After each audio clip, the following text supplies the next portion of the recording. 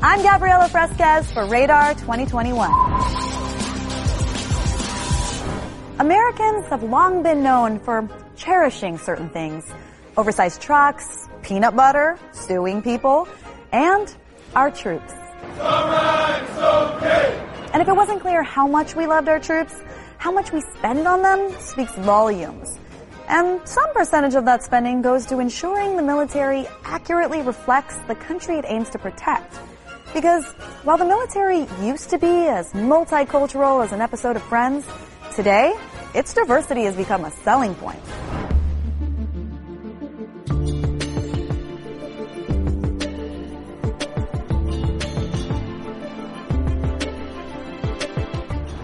That's the Army's latest recruitment video, which features soldiers from diverse backgrounds in order to appeal to a wide array of candidates.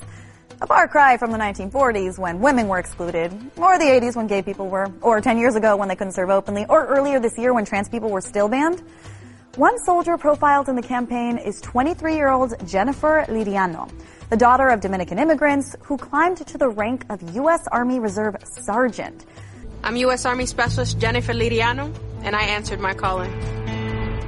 But how likely is her story? One of the Army's biggest strengths, over the last, 12 years of my own service, I've seen the Army become a more diverse fighting force, more females inside the fighting force, more different ethnicities, different backgrounds. The Army has a stigma for sure. People think the Army and they have that quintessential soldier in their mind, the typical white male that might be from like Idaho, who played football in high school, but that's really not everyone's story in the Army. That's honestly the minority, I think. Most of the people that I've met in the service have been people from, Hispanic backgrounds, African American backgrounds. Myself, I'm Arab, so we come from all over, and more often than not, you encounter guys just like us, and it's time, given the social economic situation that we're facing in the United States, this is the time, I think, now to say, hey, this is what the Army is. We need to get rid of that stigma and really represent who we are in the Army, which is the people. Latinxs make up 17% of all enlisted military members, a stat consistent with the overall U.S. population, but only make up 8% of leadership. As rank increases, representation drops. Currently, I serve in the U.S. Army Reserve as a 31 Bravo specialist, and this is a very important job for me because it ensures that I not only protect the U.S. Army, but as well protect the soldiers that serve within our ranks. It is very difficult when you do go in the higher ranks when it comes to being in the officer route. We don't really see many people who, for example, that look like me, right? And it's usually because there has to be more support to ensure that people who are on the enlisted route can one day get there to the higher ranks, can one day be an officer. I wanted to know what was happening. Why was there not much representation as well within our higher ranks? I was able to see that some of the factors that contributed to this was because of education, because of citizenship, but as well because there was no guidance. For Latinx soldiers, many simply don't have the educational background to become a military officer. With a 4-year college degree and an aptitude test administered exclusively in English among a few of the requirements. But discrimination, as well as language and economic barriers, have historically contributed to the Latinx achievement gap in U.S. education, ultimately affecting which service members get promoted. That is exactly what I am currently seeing, and this is why I work very closely with the soldiers within the military to guide them of what are their options, such as that they could go to school, that they could get financial aid, that they could get grants. When it comes to amplifying its image, the military-industrial complex has a long history of partnering with companies like Marvel and Disney to create straight-up military propaganda in exchange for things like military equipment, consultation, and access to filming locations. But the latest military recruitment strategy is meeting Gen Z, the next group of potential service members, right where they live, online, especially on the live streaming platform Twitch, where kids ages 13 and up log on to play or to watch other people play or chat. Or can someone please explain Twitch? Sure thing, Gabby. Twitch is a platform that lets streamers build communities around their passions and talents. It also lets viewers interact with those streamers, where they can talk to them through Twitch chat, they can be there for the hype moments, and they can even support their favorite streamers through donations or even subscriptions. Twitch users watched over 5 billion hours of streams between April and June of 2020, up more than 50% from the previous quarter, right at the peak of our pandemic-induced staycations. So, the U.S. military, via the U.S. Army esports team, seized an opportunity to beef up its investment in digital recruitment, spending $15 million in 2020 alone across multiple online platforms, including Twitch. You don't go online and you can't be recruited from a video game. That's not how it works. Typically, what you'll do is you'll get information about how the Army, works, or information about different specific parts of the Army, and then you might go out and contact a recruiter from there. More to the point, that esports division, it's a part of our United States Army Recruiting Command.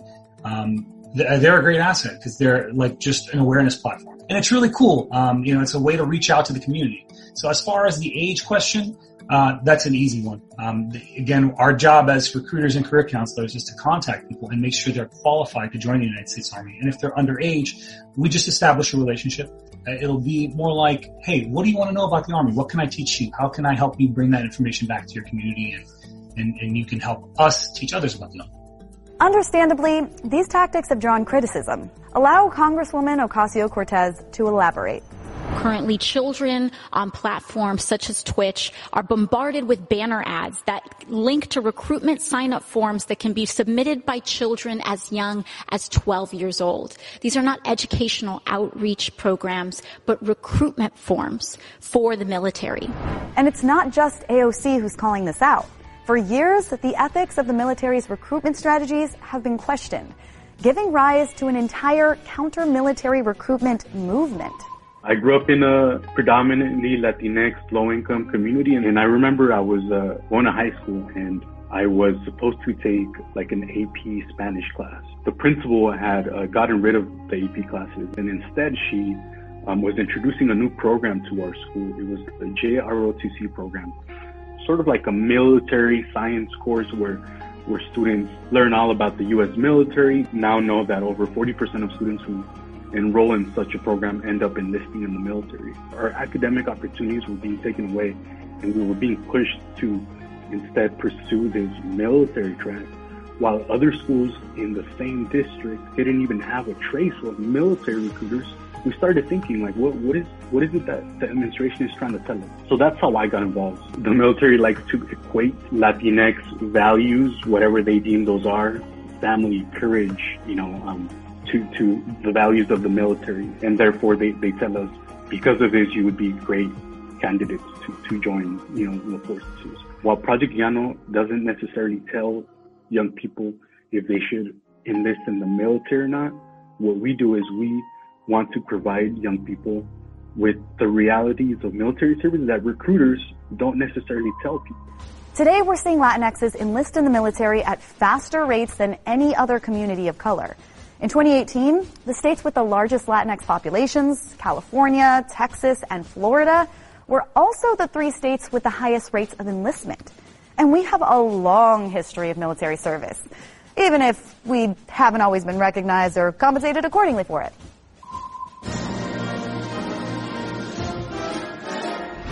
Have you ever wondered why the media doesn't feature Latino military heroes? Well, this one's for you.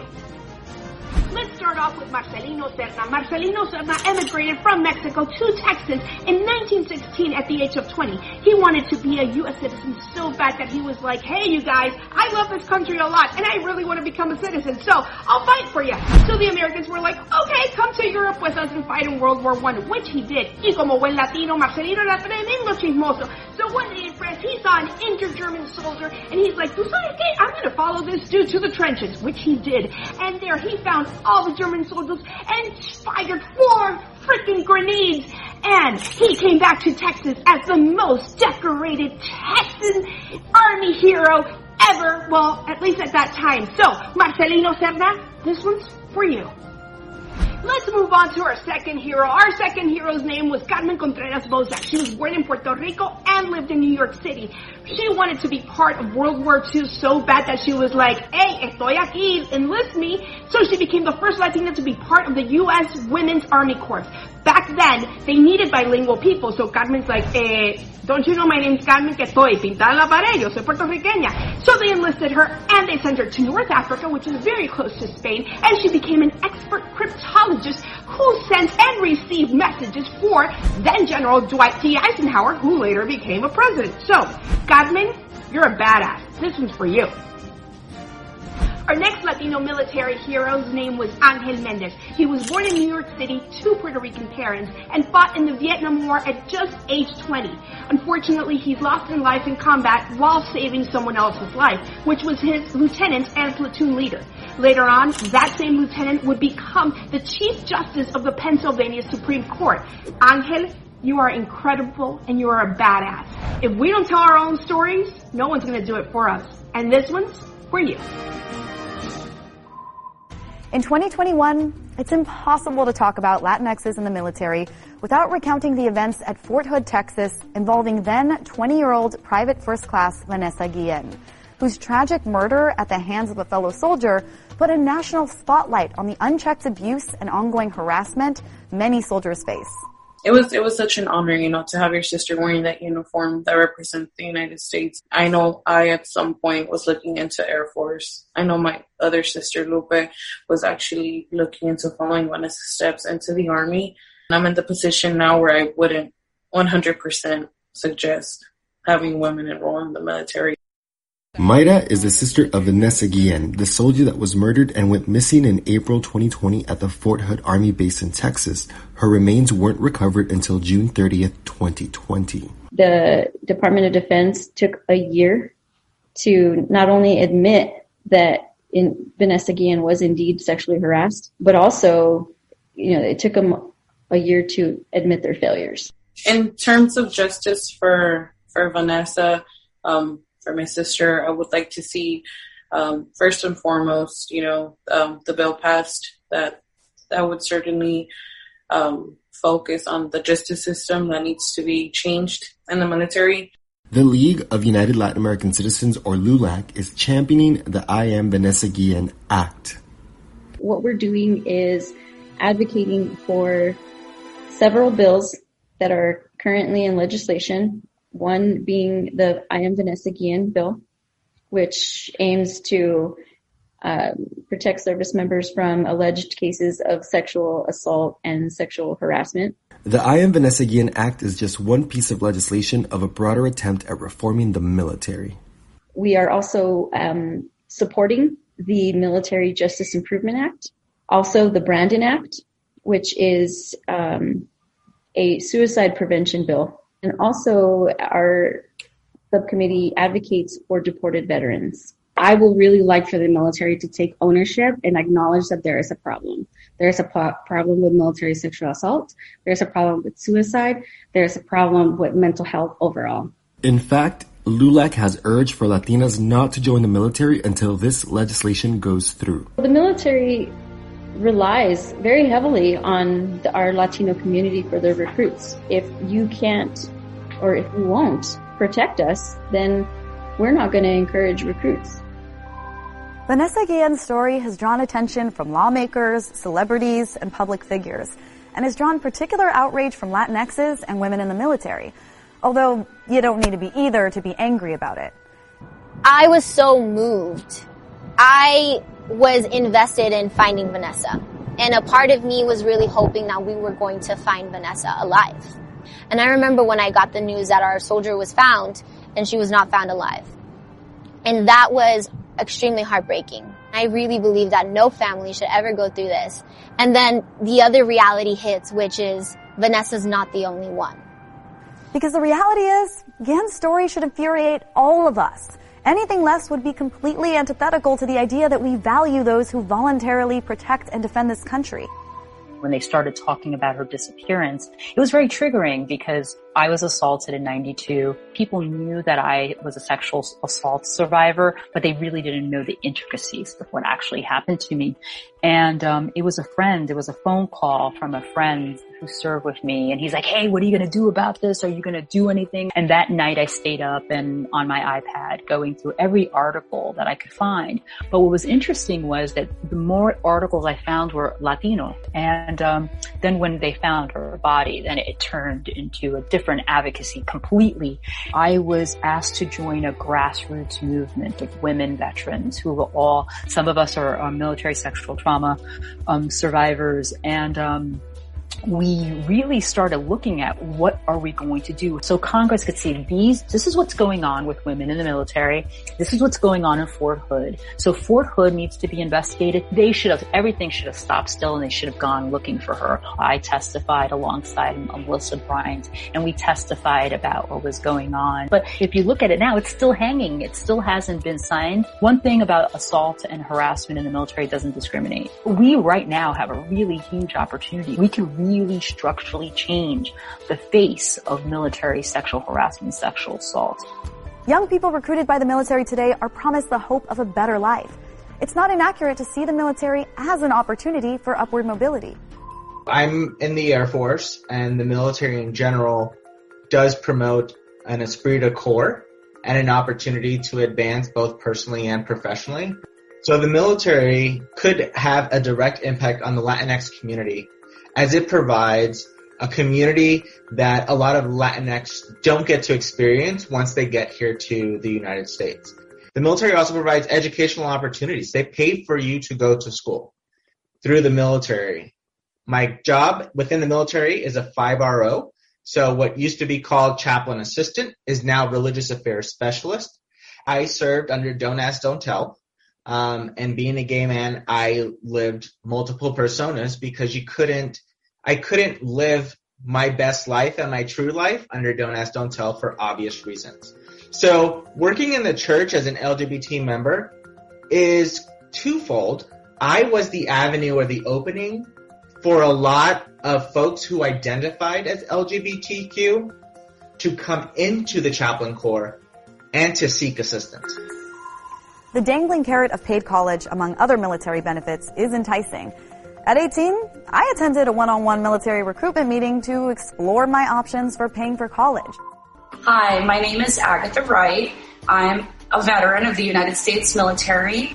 I decided partly to go into the military because I knew that if I did, I would have assistance in getting through school. So it really changed my life. Student debt is real. I used the GI Bill when I went to school for my BA, but later on, I took some time off because I had a family. At the end of 2017, I applied for my master's, and master's programs are really expensive. Getting that master's really changed my economic bracket, going from here to here with that degree. I do believe that education should be made much more accessible in the United States. Education is the backbone of any society. It's what propels us forward in technology and science and arts and in general. Young Latinxes and others are looking for opportunities to advance socially and economically. And for a lot of people, enlistment has provided that. Well, I'm originally from Los Angeles, born and raised. Growing up myself in the inner city streets of Los Angeles, there were a lot of perils, a lot of dangers that were there. There was nothing about that was ever attractive to me.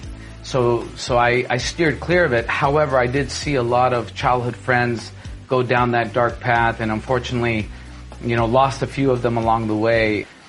I graduated high school. I graduated on a Thursday, and 3 or 4 days later, I was on my way to boot camp in San Diego.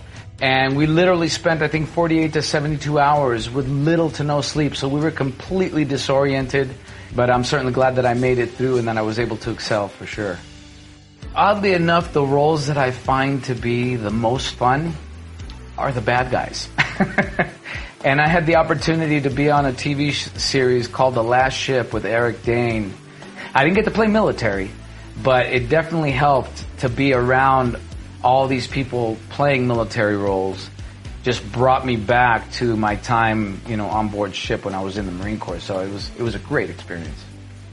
The military certainly can give you a sense of discipline, a sense of achievement, and also provide you an education that you can still transition into when you're done in the military into the civilian worlds.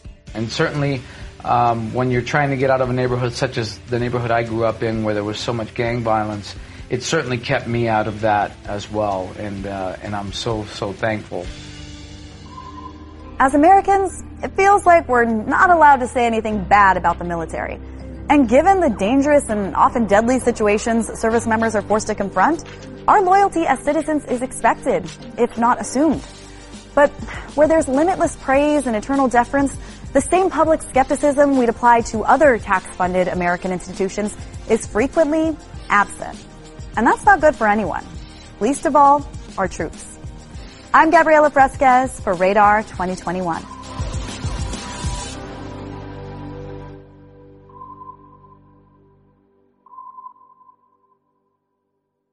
Thanks for watching Radar 2021. Please like, subscribe, and comment down below, and let us know what issues are important to you. Because, let's be honest, there are a lot of issues to choose from. So many.